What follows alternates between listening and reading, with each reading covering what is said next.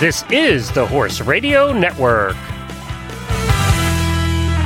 What a beautiful day for horses in the morning.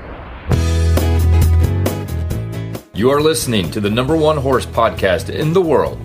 Here is your entertaining look at the horse world and the people in it.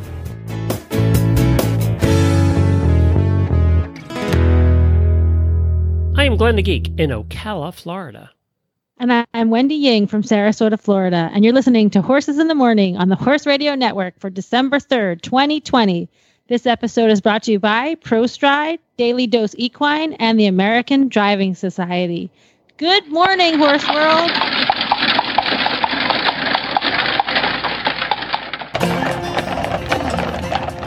I'm back, Wendy. Welcome back, Glenn. I missed you. It's been a couple months, hasn't it, since I did the show? Feels like it. Yeah, boy, I'm glad to be back, and I'm glad I'm actually back, and I can eat now, and I have the energy to actually talk to you. I know. You can eat. I can and eat. You can talk. I can talk. I can eat. I'm not on drugs. A little thing. I could talk while I was on drugs, but I didn't make any sense. So, you know what? You could tell in your voice that you were in pain. I was. You know, it's nice to eat and not have to think about a half an hour from now I'm going to be, doubled over in pain. I know. That really discouraged you wanting to eat. So it's like shock therapy to help you lose weight. Hey, we have a big show planned for today. Tell us what's coming up. Well, winter is here, and that means sleighs and sleigh bells. Dr. Susan Oros joins us to share her favorite chimes, and Kathleen Hake reviews the ways people kept warm while remaining fashionable. Plus, Dr. William King, Director of R&D at ProStride, shares his insights on harnessing the power of regenerative medicine. And on the Chinese medicine segment, we have the yin and yang of spinal manipulation and acupuncture with Dr. Janine Weller. So listen in. You got a full show today. We better get to it. Let's go right to talking about your product feature, which is apparently jade jewelry for Christmas. No, it's not. It's not. See, this is how I know you never listened to me, because this is actually a review from March. Because can you believe back in March? I don't remember right? March, to be honest with you. That seems like 10 years ago. Well, back in March. Before we were all dying of COVID? Is that? Yeah. It was before. It was like COVID was just peeking its little head. And we talked about Jade Screen 8, which is a formula that is actually a mix of a few formulas, but it was developed during to treat SARS, which is also a coronavirus. So in Chinese medicine, this formula tonifies your qi, meaning it boosts your energy and immune system, and it clears heat. So it's for febrile diseases, like diseases where you have a fever. So this herbal formula we use in animals to help with things like, I've used it for Lyme disease treatment. You know, I've used it for issues where they have a viral infection. And is this an ongoing treatment, or is this as needed? No, this is as needed. Okay. Like when you're sick, you can take it, but also I've recommended this formula for some of my geriatric patients if they're going to go into the boarding kennel, like a dog going into the boarding kennel, because they're old and have a weak immune system, and they're going to go into a place where they have a high risk of getting an infection. Or like if you have a horse with a compromised immune system, like my little Dante, look at poor little Dante with Lyme and EPM. If he ever has to go traveling, then this is a good herb to put him on to help prevent infection. So some of the main ingredients are huang qi, which is also called Mongolian milk vetch. It's a plant that's actually a legume, like alfalfa. So that stimulates your immune system. And also there's a baizu, which is related to the sunflower. And we know that sunflower has a lot of vitamin C and vitamin E, and it can be an antioxidant. And plus, I know Kyle really likes this aspect. There's an herb called hua xiang, which is patchouli. It's actually patchouli. And so maybe those hippies are onto something. But patchouli is related to the mint family. It's a mint kind of herb. And we know that mint opens your bronchioles.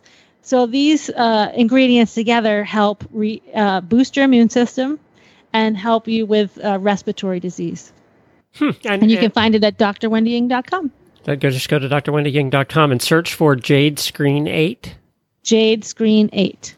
Okay, well, our next guest is Dr. Oros. She's an internationally known avian veterinarian and anatomist, and she's the owner of the Bird and Exotic Pet Wellness Center in Toledo, Ohio. But she's also a board member of the Carriage Association of America, and she and her hubby, Eric, are joining us today to share their collection of antique sleigh bells. Welcome, Dr. Oros. Welcome. Thank you so much for welcoming me. This is really fun because I am a sleigh geek. We've heard you are like a sleigh addict. I've even seen some interviews with you in your local magazine of you out sleighing with your horses. So yes, and today here in Toledo, Ohio, we are getting our first snowstorm. So I'm really excited. Oh, that's great. Now, how did you get into sleighing? Well, it started, like many things when you're a child. And my father is an artist, or was an artist, I should say. And he is from the era where the artist would go down to the store and do drawings, and those drawings would go into the newspaper. And they happened to have an Albany cutter there, and he said to them, well, what do you do with it after you're done with it at Christmas time? And they said, well, we're trying to find a place to store it. So lo and behold, he talked them into letting him take the sleigh home to store. So we would pick up the sleigh on January the 1st when the store was closed. We'd go downtown in our pickup truck. We'd put the sleigh in the pickup truck, and then we'd go home. And then, we had a month or two to sleigh with the pony. Oh, my gosh. And that's the sleigh I still have. Really? Yes, but I've had it restored. And the interesting thing, I found some photographs had been hidden away, and I have all these pictures of people in the sleigh when I was a little girl, and people that I didn't even talk to each other. So it's really fun. And so what kind of pony did you have? I just a little Shetland pony cross, and now I use my Morgan mare. So I when I was looking for a horse, I said, well, I have to have one that drives, and I have to have one that fits in my sleigh. I mean, those yeah. So I had to have the right size, and she's 14-1, so she fits perfectly, and we just have a ball sleighing. And that's the thing about sleighing. It's totally magical. I had the horseshoer out on, I'll never forget this, on a Friday night, and he was, he'd finished shoeing, and it was snowing like crazy. And I said to him, let's go for a sleigh ride. And he looked at me and he said, it's dark. And I said, yeah. And it's snowing. I said, even better, right? Oh my gosh. So the first thing is you've got to get the harness on, and you, Wendy, know of all things, it isn't like throwing a saddle on and off you go. You got to get your harness on, and then we have to put the sleigh bells on. Yeah. And I had the sleigh chimes attached to the saddle. Yeah. And then we get the sleigh on, and then I did it all in the barn because it was snowing so much. So then, like all good sleigh people, you have to have your sleigh blankets. And you even have sleigh blankets? Oh my God, you've got to do sleigh blankets. Absolutely. And so I have sleigh blankets I put down, and then I have, that's another story. We have to talk about sleigh blankets in a second. Yeah. So then I get the sleigh blankets on, and I get the sleigh warmer. Yeah. Put that in, put his feet on there, right? Oh my gosh. And we help the horse get out the door, and then into this beautiful dark with the snow, and off we go. And he's going along, and he says, I've done an awful lot with horses, but this is the most incredible thing I've ever done. And, for those of you who've been in a sleigh, it's magical.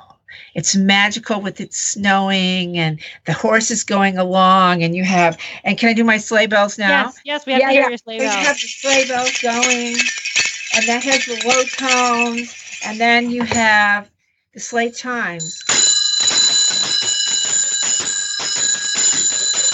And then it's just an amazing moment because you're in this sleigh that's made with wood. And that wood has to move. It's like, on a roller coaster in the old days, those were made with wood. And that thing just kind of bends and twists. And you feel that as you're driving along, click, click, click, with your sleigh bells and your sleigh chimes.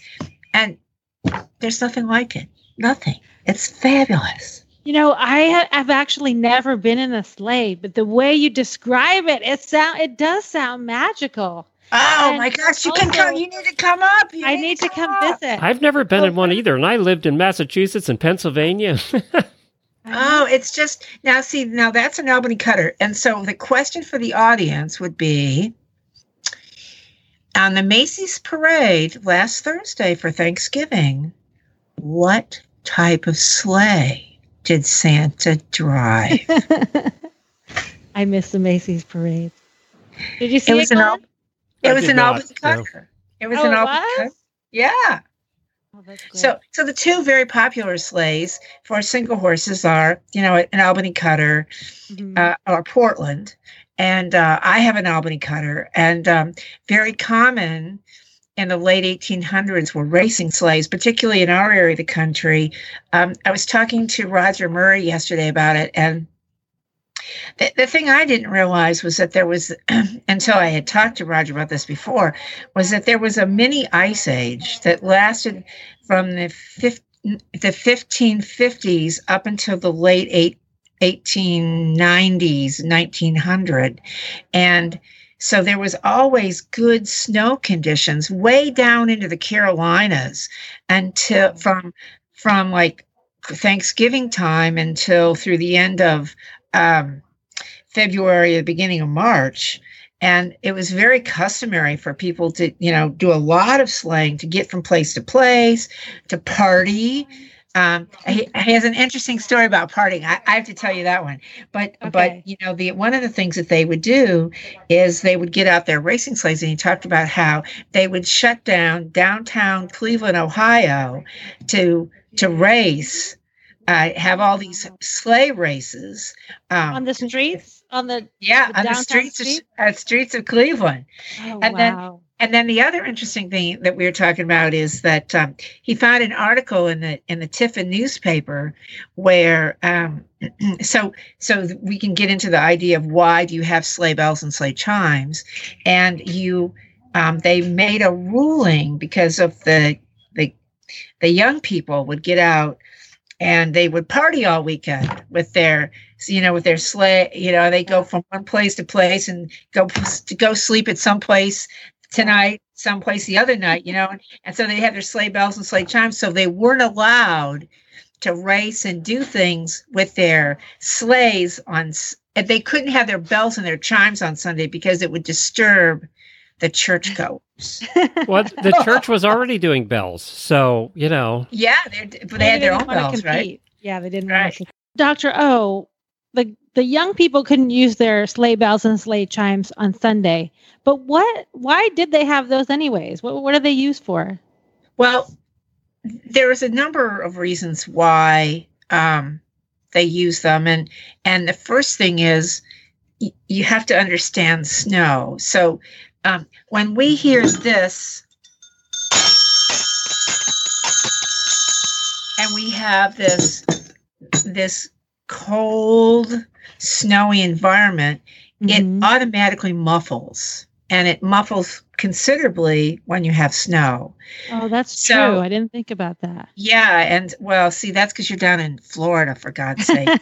And so what happens is that in a snowstorm, you're not going to be able to see people until you're right on top of them.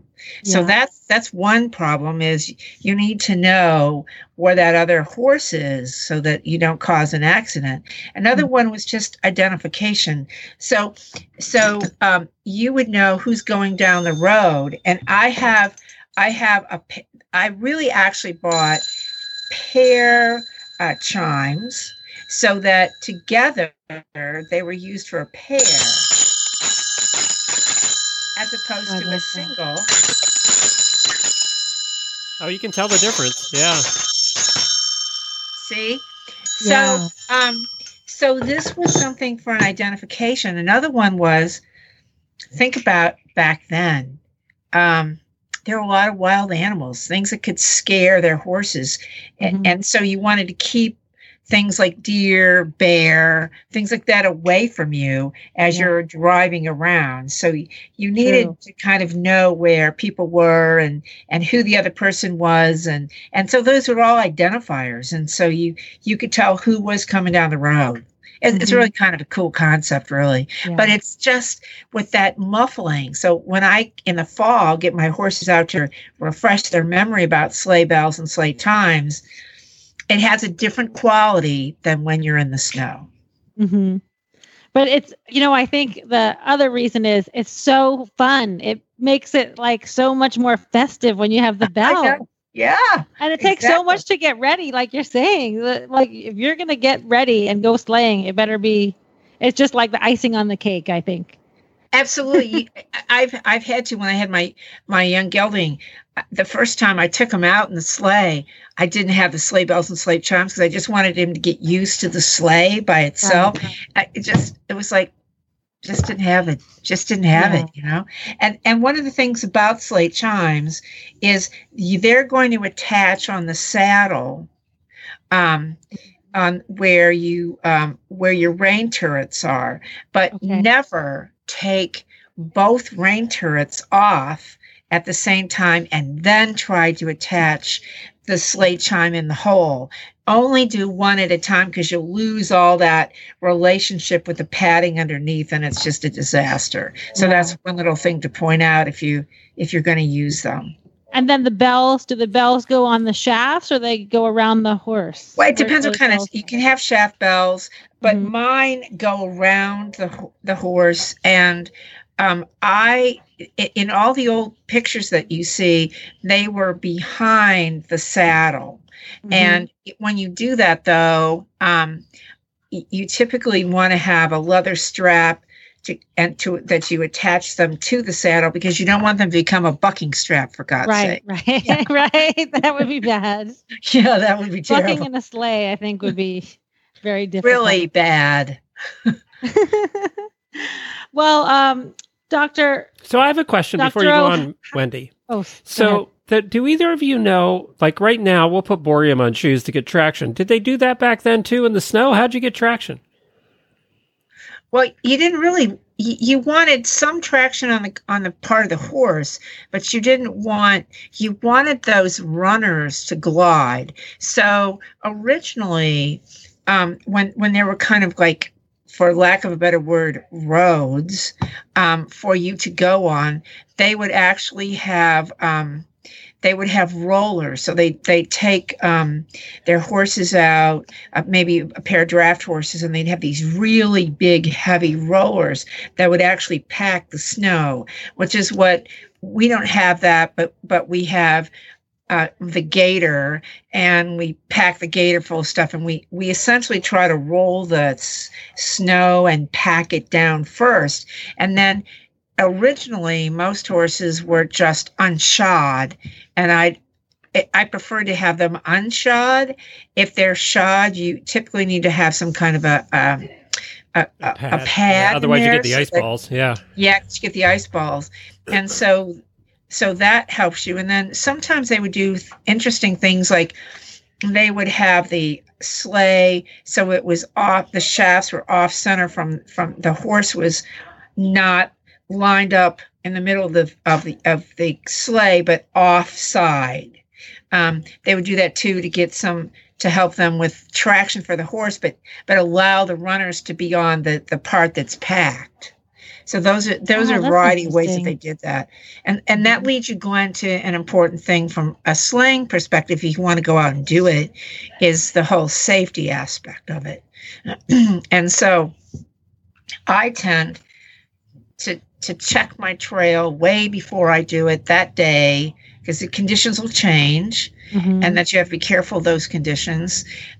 You're looking for ice, and you're looking for drifts, and because you don't want to head into a drift because you could flip the sleigh, and you certainly don't want to, you want to be careful if you hit an ice pack for the horses so that they can keep their footing. So I usually walk my trail right before I'm going to do it.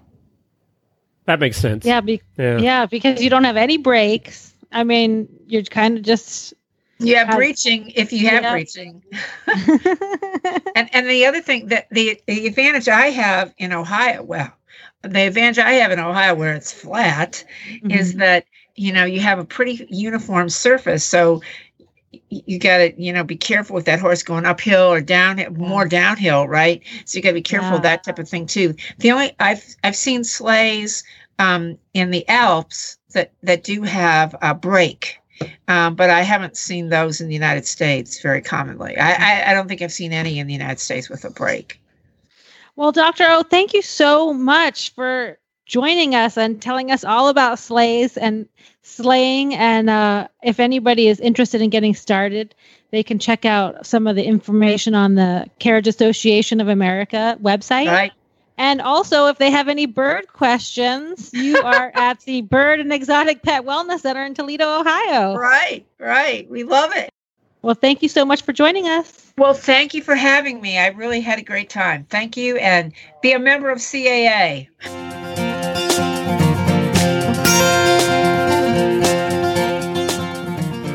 Well, I'm so happy we have Dr. William King with us. He works at Owl Manor, and he was one of the developers of ProStride. So welcome to our show, Dr. King. It's great to have you on. It's a real pleasure to be here with you today.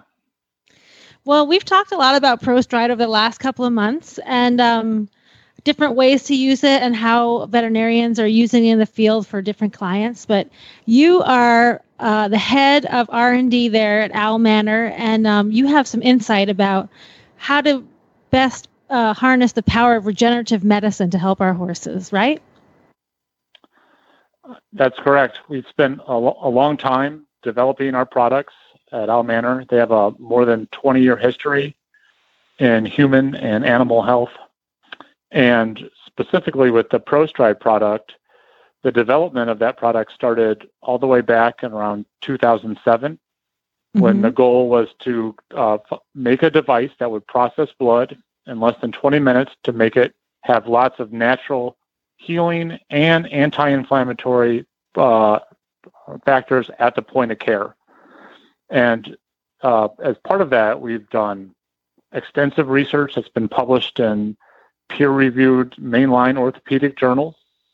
And we really started at the beginning. We started with showing that we could block inflammation with cells in a dish, and as well as scaling up to pieces of cartilage grown in the dish without the animal. Then we did explant studies with those cartilages, and then we did small animal studies in rats to show that we were changing the course of osteoarthritis progression with ProStride.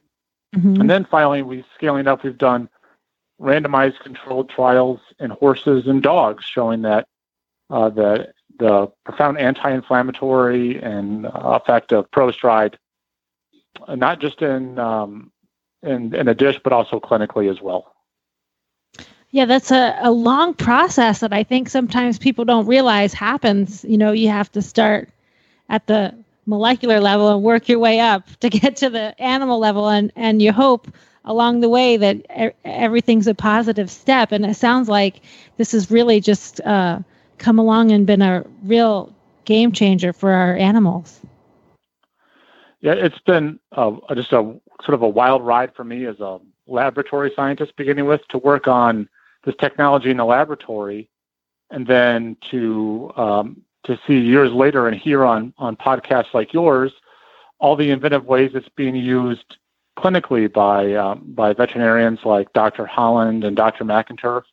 It's just been an amazing experience as a scientist to have something that's gone from the lab to helping so many horses around the world. And one of the things that that's sort of an interesting connection from like a scientific standpoint is that sort of the natural part of it. And that one of the things that as a scientist I wouldn't have thought as much about, but after talking with a lot of veterinarians and horse owners, is they really appreciate that part where they really like that it's the natural anti-inflammatories and growth factors from the horse's own blood. So while I was working in the laboratory, maybe it wasn't the first thing in my mind, but the importance of that's really come through in years of developing it in the lab and now it being used by veterinarians all over the world.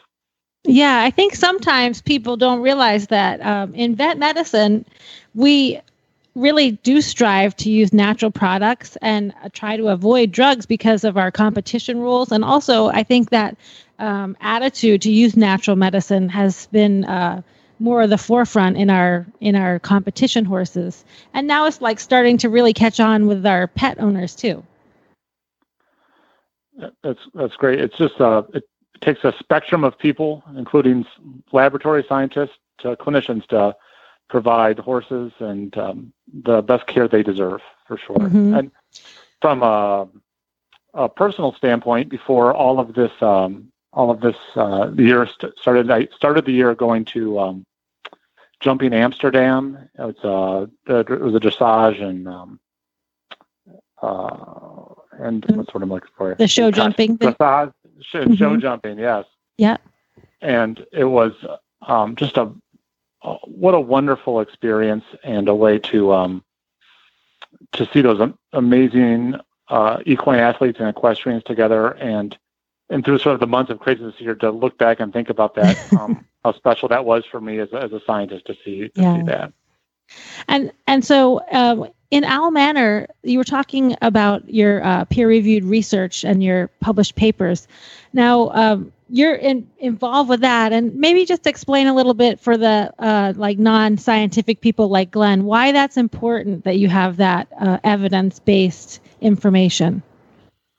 Sure. A lot of times when there's a new technology, especially I've noticed, I've done both human and veterinary work, that a lot of times in veterinary medicine, things get rushed out with a lot of supporting evidence.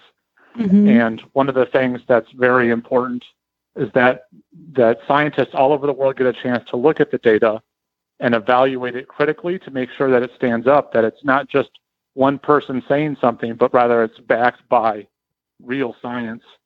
And really, those journal articles are the way for scientists all over the world to determine, is this a real technology or does it need further, better development? And that's something that we've really prided ourselves on, is having top-notch research. And ProStride has been studied. We've done studies at Ohio State University, the University of Pennsylvania. There's been work done at Auburn's Veterinary School. And so it's seen quite a bit of top-tier academic research as well, not just me in my laboratory. As an equine vet, I'm used to working on big animals, but does someone actually have to give like joint injections to your laboratory rats? And how do you do that? A very tiny needle. Yeah, there's actually kind of a funny story behind that. With there's one laboratory that's run by a very, very good osteoarthritis biologist. She does way more than that. Her name's Alison Bindiel at Boulder Biopath. And most companies, when developing osteoarthritis approaches, go to her because she's the best in the world at it.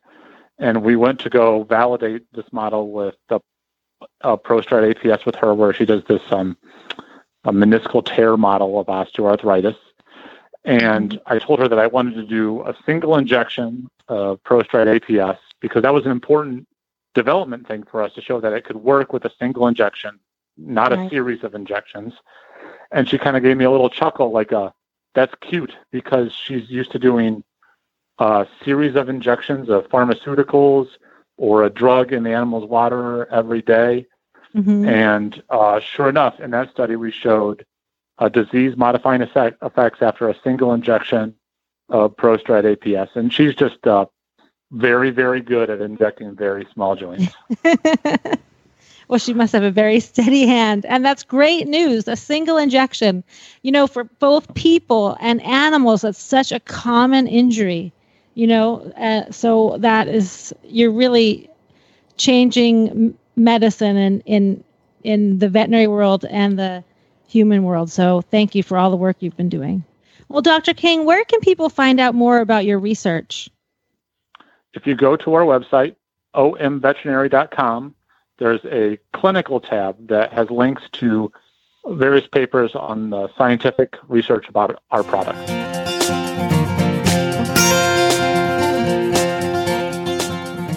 So we have Kathleen back with us on our Carriages 101 segment, and she's from the Carriage Association of America. And, of course, sleighing and snow and ice are our topics for this episode of the Driving Show.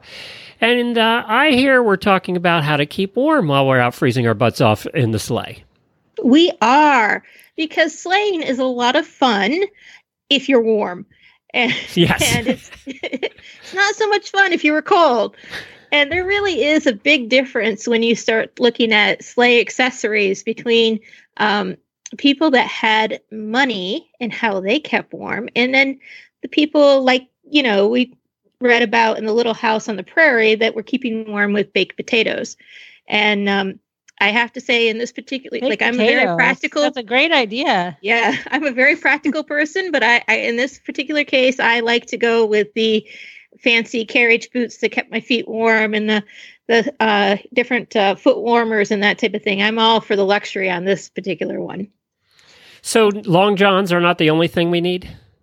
No, and it's really quite interesting. When I was doing some research for this, I didn't realize how much of our carriage driving history as far as keeping warm come from the Dutch and the Germans, which makes sense when you think about it. But we're so used to being tied in with the English and the English system of driving that you really forget about some of the other countries. But they were really big into foot stoves and warmers, which were very popular. And basically what it is you can either use things like tin, soapstone, or pottery to put either hot coals or hot water in to warm up the stone, the tin, or whatever. And it would let the heat escape in a controlled manner to conduct the heat. And it would keep you warm in the carriage, which is a great thing. And that kind of evolved into the 18th and 19th century.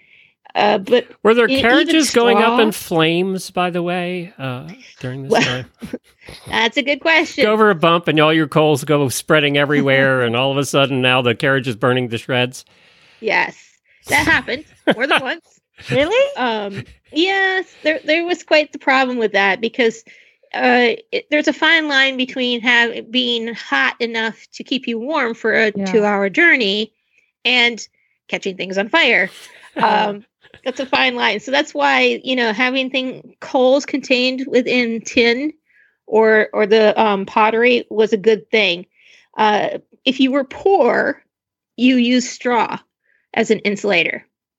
Oh, I thought you set the straw on fire. I said, well, that'll work. Well, that would happen too, which is why when we talk about sleigh robes, they're usually either horsehair or mohair or something like that, which is not flame resistant, but it is flame retardant, which means it doesn't catch on fire very easily. And so that's why those type of things were used as sleigh robes, because they wouldn't catch on fire quite as easily. That's interesting. Did you ever think about, they used to put candles on their frickin' Christmas trees. If that happened in America, still half the houses in this country would burn down. Right. And it actually was a huge fire hazard, and a lot of people were injured and killed because of that.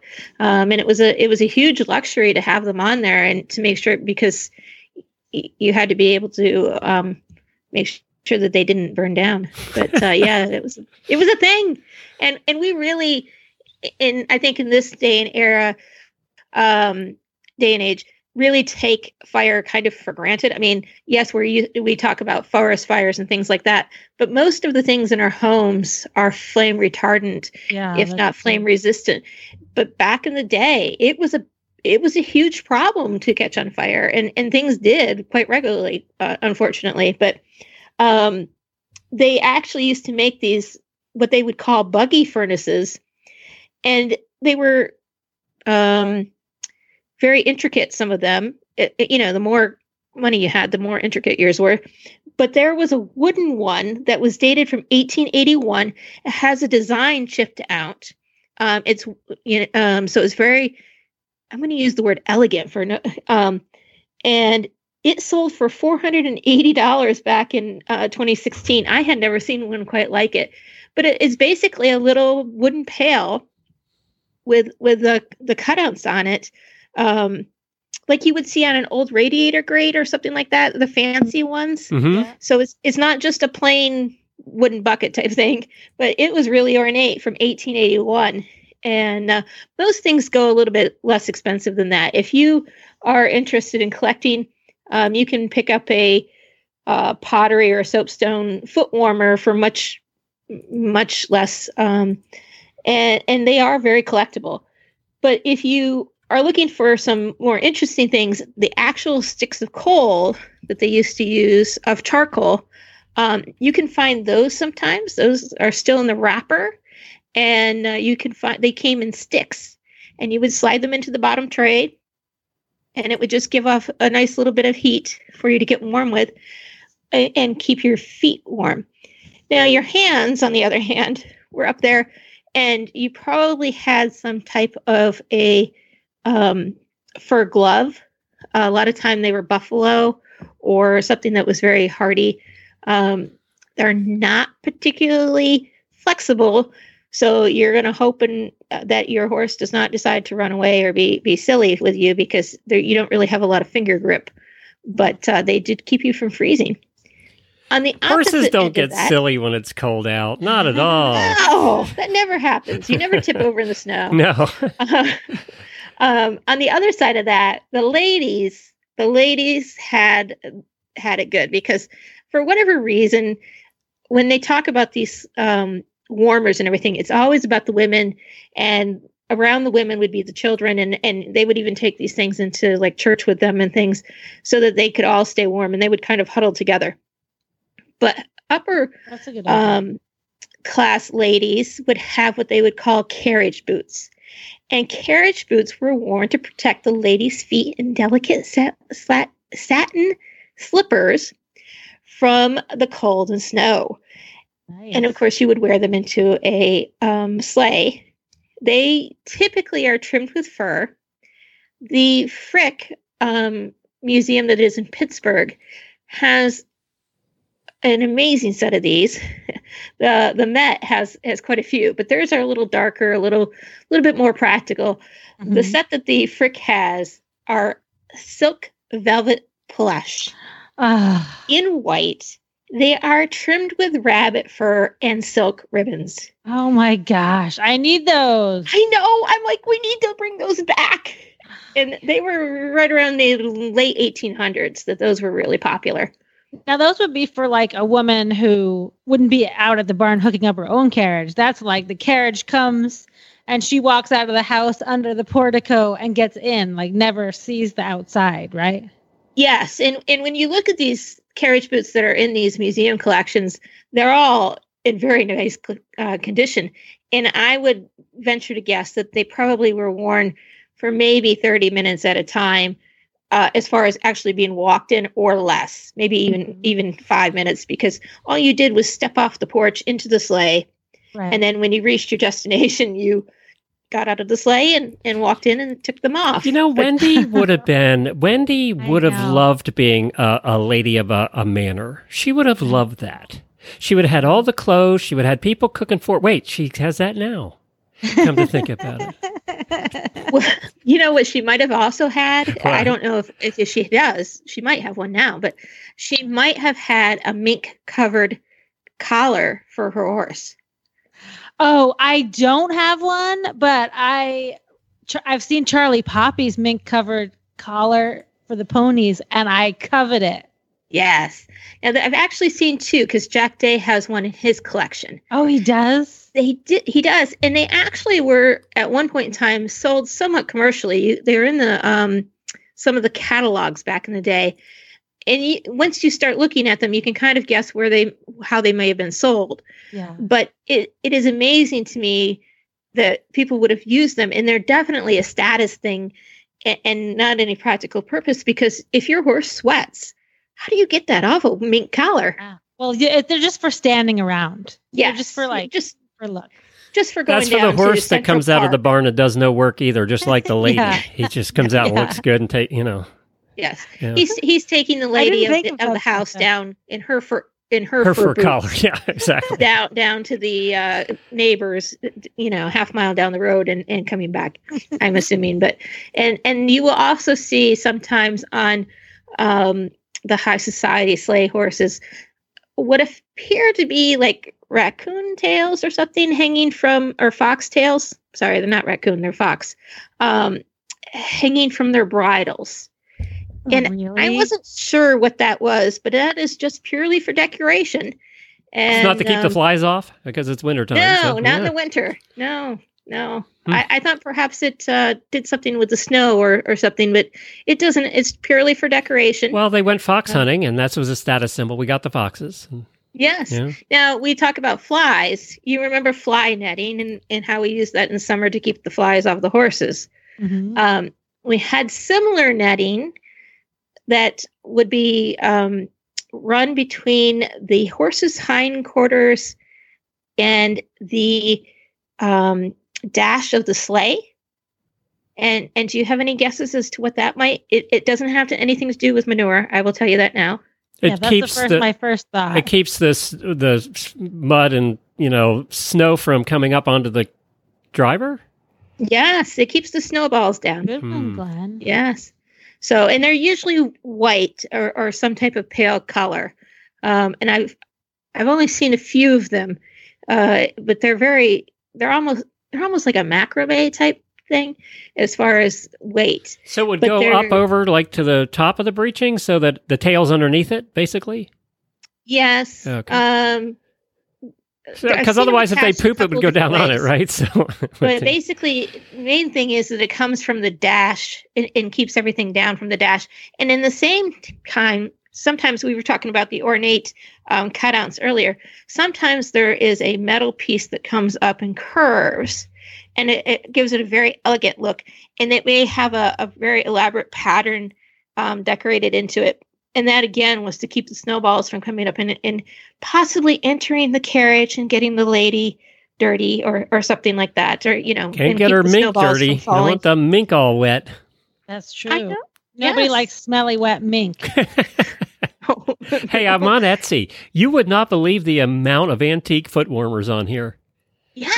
No way. Oh, I just found 10 of them. Here's an antique French foot warmer, carriage warmer, chic plate warmer, antique heater, portable heater, steampunk, home deco. Now, it says it's a charming French antique foot warmer dating from 1800s to early 1900s, and it's $77, but this is a knockoff. You just know this Would isn't anybody real. want those besides us? There's though? like I mean, 100 of them They on do. here.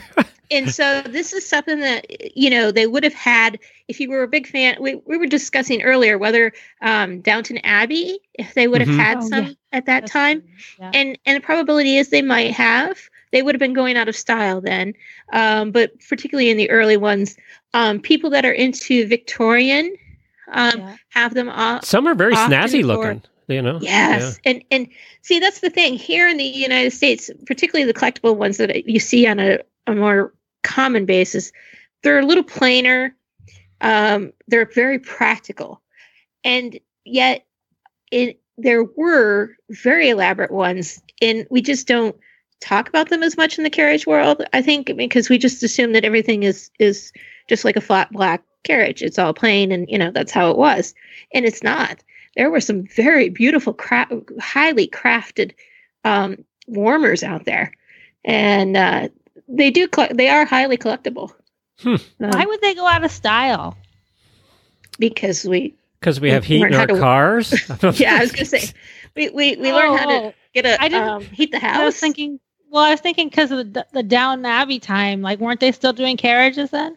I haven't watched not that. at the end of the movie, or not at the end of the series. They were at the beginning. So you haven't seen Downton Abbey yet? No, oh, I can't do shows with you anymore. We're I done. have not either. I'll be honest. What? Dramas. No, that's not my thing. Jill loves it, and so I asked Jill, and she wasn't sure. But yeah, no. Truthfully, and I don't even own a TV. What? I know. That's how I have. That's why you're so smart. Yeah, that's why she's smart and we're not. All this stuff. I do stream a few things online, but I don't own a TV. I haven't owned a TV in, I don't know, 10, 12 Jennifer years. would die without her TV every night. I would too. Yeah. How could I play Mario? All right, we're running out of time, so anything else to add to this collection of things we must wear to not freeze to death in our carriage? Well, nowadays we use modern hand warmers, and I will just remind you that they do need oxygen. So if you bundle up really heavy and then put them in your pockets or in your gloves and you don't allow oxygen in there, they don't get as warm as you would like them to be. And you can find the Carriage Association of America at caaonline.com. Thanks so much, and thanks for being so smart. Well, thank you for thinking that I'm smart. Well, we have Abby with us, who's the executive director of the American Driving Society. And starting tomorrow is something that never has been done before. And that is a virtual annual Driving Society annual meeting. So that's kind of cool. Yes, we're really excited about our virtual annual meeting. It starts tomorrow, and we have webinars scheduled all day Friday and all day Saturday. And then we have our members meeting on Saturday afternoon, and then our board meeting on Sunday. And it's only $4,000 to register, so you can go do that today. That supports the American Drive. No, the nice part is, if you're a member, this is free? It is. Yes, it's part of our member benefit package. What you have to do as a member is navigate to AmericanDrivingSociety.org, and you log in under I am a member. And then the ADS annual meeting page is right there at the top of the menu, and you can click on it and see all the different webinars that we're offering. You can also click through there to register for the annual meeting. And you can click on our silent auction link to go and view our first ever virtual silent auction that benefits the ADS. Now that might cost you $4,000, but but you'll get something. Well, and we had all these amazing donations from our supporters, and Bob and Diane Koopman actually donated a week at their Block Island, Rhode Island vacation home. Oh my gosh, that's a great that one. will be $4,000. We hope, anyway. Well, we have some. Yeah, we hope so, right? We have just wonderful donations. So please go and visit that website. Actually, direct to our silent auction is www.32auctions.com/2020 Now that's open to everybody. You don't have to be a member to buy stuff. That's right, Glenn. Okay, that makes sense. So now, if you think about this year has been an opportunity for many people with all the virtual conferences and things going on. People that would normally have to spend, almost $1,000 to travel, for hotels, for the meeting and all of that stuff, you would have to spend that to go do this. This year, you can do it for free. That's true. We're so disappointed not to be at the Grand Oaks because they've been such wonderful supporters of the American Driving Society. However, the silver lining to this is that it may be more accessible to more people. And we've already had I think we have almost 200 registrants so far, and we're leaving registration open right up until the meeting starts, till the webinar starts. So I think it's going to be great. Well, I'm going. And some of your fun topics are like, it's not just about, a business meeting. You have some info about training your driving horse for dressage, some bidding, nutrition, all kinds of things, right? That's right. We have 1 hour webinars scheduled every hour on the hour from 11 to 5 on Friday and from 10 to 2:30 on Saturday. Many of our technical chairs from our technical committees are putting on presentations. One very interesting one that everyone should tune into is from 4 p.m. to 5 p.m. East on Friday. Our rulebook chair, Lauren Reese, is going to be going over changes to the 2021 rulebook. And as a sidebar, might I note that this is already in production and we will have a 2021 rulebook out by January 1st.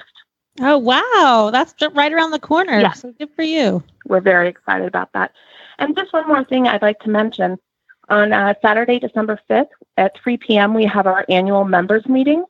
And in addition to holding our election that we hold every 2 years for the nominated directors, we're also going to be celebrating all of our 2020 award winners. So that's our youth champions, our President's Award winner, our Volunteer of the Year. And we're also going to be recognizing all of our Hours to Drive pin winners and our Hours to Drive Regional Challenge winner and our Dressage Medal winners. Oh, that's exciting. See, it's a fun meeting. It's not just about, it's not board members fighting. It's all fun and award. It's the kind of meeting you want to go to. Be a good one. Absolutely. Well, this is very cool. I'm glad you opened it up. Where do they go again to register? Oh, thanks. Yes, they go to AmericanDrivingSociety.org, log in under I am a member, and the ADS annual meeting page is the top menu item on the right-hand side. And if you're not a member, please consider joining. We have many, many membership benefits, and this is just one of them. Sounds good. AmericanDrivingSociety.org.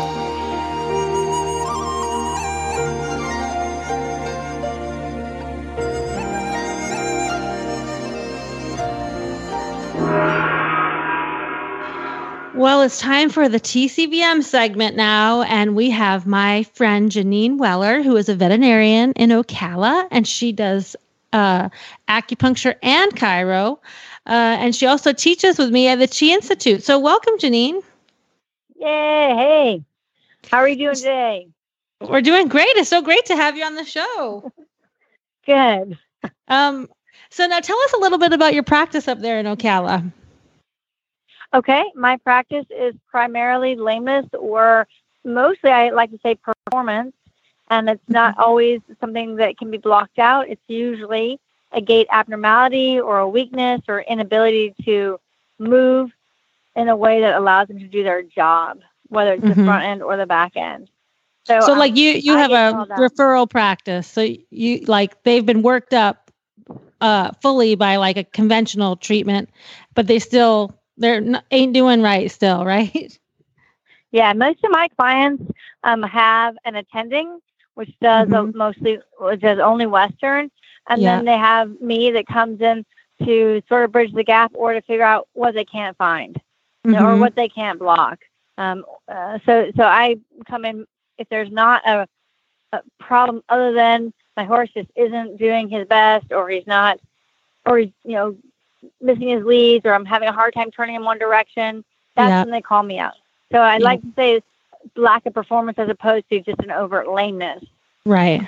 But I do work with a lot of other veterinarians, and I consider them the attending, because I don't attend to anything other than usually that. Their performance. And in your practice, you use TCVM and acupuncture, but you also use chiropractic, right? Yes, I do. Actually, I use them together. I will initially go over all the acupuncture points and do what we call a read. So I get their pattern. But because I do a lot of spinal manipulation, and sometimes it's not always a lameness as opposed to a restriction, which makes them move like they're lame, then I'll go back and adjust all the things that need to be adjusted. I tell my clients, I'm going to put the bones back, and then we're going to reread them and see where their pattern is then, because it does change their acupuncture pattern dramatically. Sometimes so you do all the bones back. Yeah. So you do the adjustment first, and then you do your scan again after that? I do my scan again, and then I'll do acupuncture if they need it. The only time I do acupuncture first is if they are painful or refractory, or I'm not sure. Like if they've had a traumatic injury and there's a potential bone fracture, then I'm not going to adjust those. I will do acupuncture to clear all my pain meridians, to take down inflammation, and to make them basically to get their chi and blood stagnation cleared. Yeah. And then as long as there's been no fracture and we can prove that with radiographs, then I'll adjust if they can still be. So sometimes I use the acupuncture first, but most often I'll use my spinal manipulation first. So, for example, if they're restricted, so a big restriction that we see a lot in mostly our dressage horses and some of our reining horses is going to be in the lower neck. Mm-hmm. And it makes them so it basically when C7, T1, T2 are out, then your sternum moves over, it shifts over, it affects the scapula so it can't move forward. So you end up losing part of your foot flight arc, which is going to change their ability to pick up a lead, make a turn, or make a bend. Mm-hmm. So, or it also dramatically affects any lateral work for my dressage riders. So it can affect any horse in any discipline, but that's what I see it a lot in. And I'll get called out for a front limb lameness. Often, I'll start at the foot, work my way up, and they're always going to have pain points. So any type of restriction in their neck, whether it's at the pole or the base, is going to always light up with significant pain points. Mm-hmm. So I will still adjust them first. Yeah. And I do a lot of fascial release, trigger point release, adjusting them. Just something as small as having a sesamoid restrictor will change the actual foot flight arc on a horse when he's moving dramatically. And it looks like lameness. But getting back all the way up to the top, going back up to the top of the leg or the shoulder, when you have C6, C7, T1, and T2 out, they actually interfere with the motion of the shoulder, the scapula, and the sternum. So we end up getting a lot of pain. There's always going to be pain points when they're out, whether it's the base of the neck or the pole. We get a lot of pain points on our acupuncture read. So by going up there, by adjusting them, putting everything, I tell my clients, I'm going to put the bones back where they need to be, then reread them. So when we put the bones back where they need to be, and also the spine is dynamic. So if I have a lot out on one side, you need to check both sides because it has to go out somewhere else to make that spine be dynamic. So oftentimes you'll see a problem with the occiput or the pole of the horse, which also they feel when they're riding, in the bit and turning. Yeah. And then when I get everything put back to where it needs to go, everything's moving. My sternum is back. My shoulder is no longer restricted. My T1, T2 is no longer restricted. Then I'll go back with my acupuncture and I'll clear any residual pain. So if they've been walking like that for any length of time, they're going to have some asymmetry in muscle. It's not going to be, I guess it's sort of an atrophy, but the muscle doesn't get used the same. So you get weaker parts. And that's what I use my acupuncture for. I clear the pain. I bring back the chi and I tonify my meridians to help bring back muscle strength.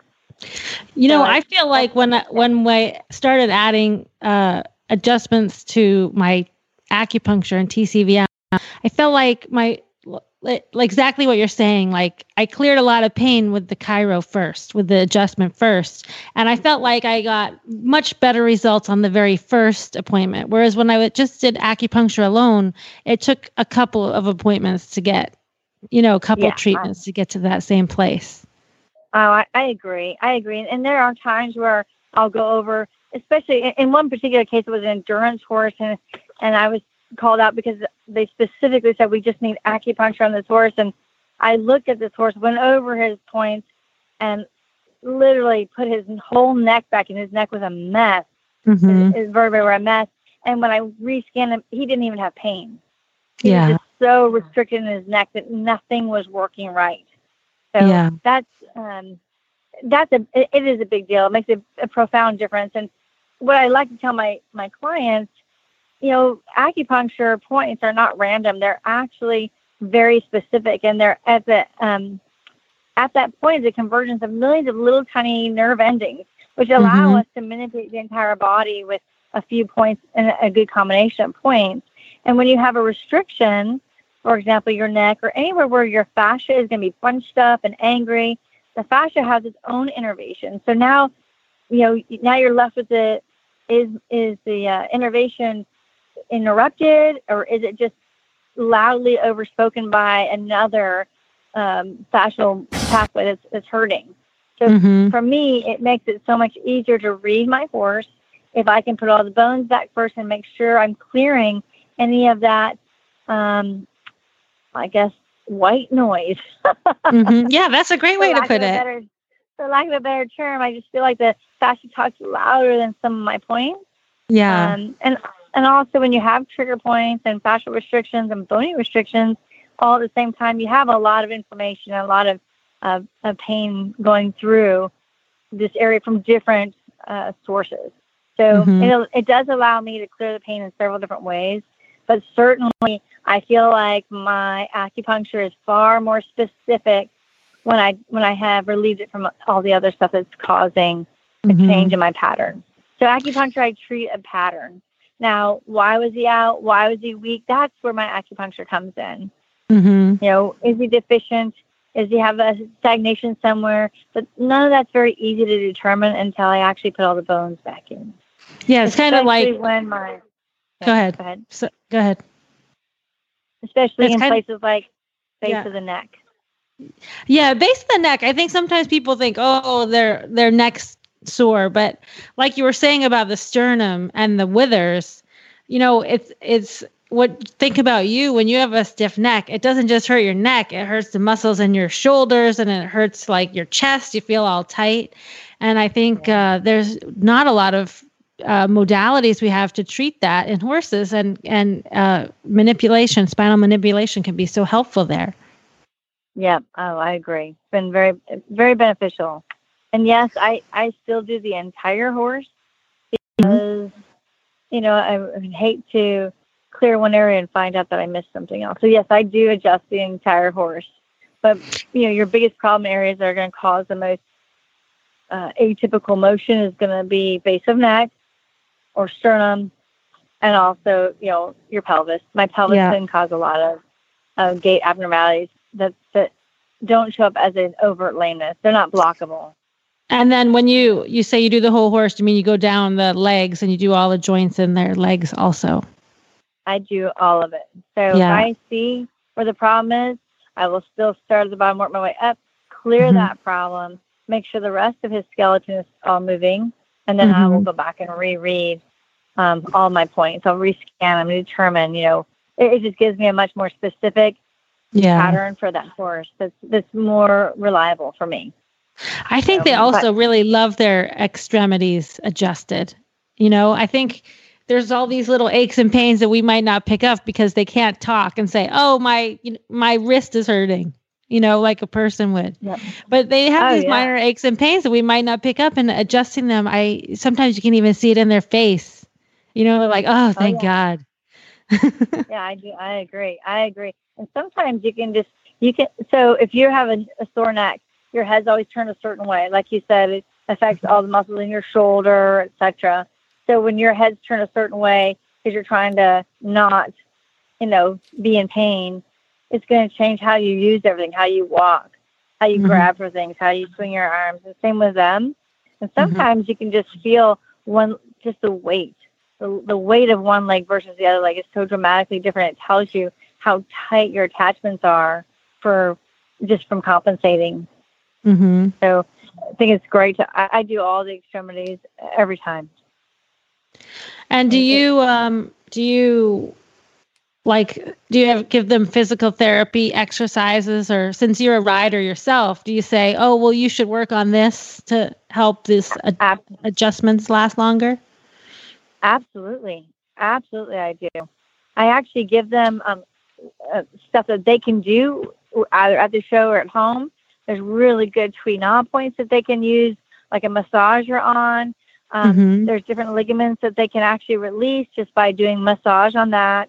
There's different points that I make them feel for their trigger points, and I want them to release those. So yeah, my clients are extremely proactive on maintaining the health of their horse. And where can people find you? Do you have a website? Sadly, I don't have one up right at this moment. It's being worked on. And so most of the people who find me, if you find me, it's because you know somebody who I work on. So I'm not the most well-publicized veterinarian. I stay extremely busy. And I do have somebody in Atlanta who's working on a website for me because the other one was I'm not very technologically advanced. I'm extremely good at what I do, but the whole techno thing is for somebody else. That's okay. So we can. So my phone number and word of mouth. People find me through the Cheat Institute because we teach up there. So I get a lot of people that will call up there to get my number. Usually it's just my phone number. I do have people who want to know how they can reach me, and I tell them text, phone, or email. But if you email me, you have to tell me because I get thousands a day, and it's almost impossible for me to go through them. And it's not all people trying to call me. I think some of the phone companies just sell your email so that you just get thousands of emails. I know. Junk. I never answer my phone anymore. Well, Janine, thank you so much. No, I never answer my phone. That's why I've been texting you. Okay. Well, text works for me. I just I don't do the website won't be up probably till the end of the year. So all right. Well, we're good. Well, thank you so much. That's been so fascinating. It's great to hear about how you use chiro and acupuncture together. And it's great to hear how you bring your riding. I think that nobody agonizes more about their horses than us riders, right? Like sometimes you're like thinking about stuff, even before we're vets, you'd be laying in bed thinking, how can I fix this? So I think that brings a different perspective. Exactly. It's great. Well, I have to say, just one rider comment. I do have one rider that every time he had the most perfect horse ever, and all of a sudden the back kept getting sore in the same place. The spine kept getting restricted in the same place. And I finally looked at him and I said, do you have a problem with your back? And he says, yes, his hip. Oh, yeah. I'm like, you're knocking your horse out every time you do that. So there is times where my riders, because of their own abnormalities, will affect the horses. So, so yes, as a rider, it's important. Yeah, I always laugh about that because I have like this alien left hand, so all my horses have to deal with my alien left hand, and I can't do anything about it. So they have to get used to it, but at least I can fix it, right? On them. Right. So thank you again for joining us, and you have to come back again soon. Thank you, Wendy. I look forward to it again. Have a great rest of your day. Well, you can find links to today's guests in the show notes at horsesinthemorning.com or on your podcast player. Scroll left or right or up or down, depending on the podcast player, and you'll see today's show notes with links. You can also find us on Facebook, Horses in the Morning, or Driving Radio Show, either one. And, a lot of people don't realize we have all the shows on one feed. So we have so many shows. We put out a lot of episodes every month, but there's people who listen to more than one show, and it's easier for them to get it all in one feed. You can search for Horse Radio Network All Shows, and it'll pop up in your podcast player. You can find Wendy at drwendyying.com. And if you miss any of the shows, of course, you can go back and listen to on our website or on any of your podcast players. We go back a lot of episodes. This one's 2,500. You have to go back to the website to get the early ones. And we want to thank our sponsors. We had a lot of terrific sponsors this month: ProStride, Daily Dose Equine, and the American Driving Society, and drwendyying.com. Well, Wendy, have a very, very happy and Merry Christmas. Merry Christmas to you too, Glenn. I'm so happy you're feeling better, and keep the shiny side up.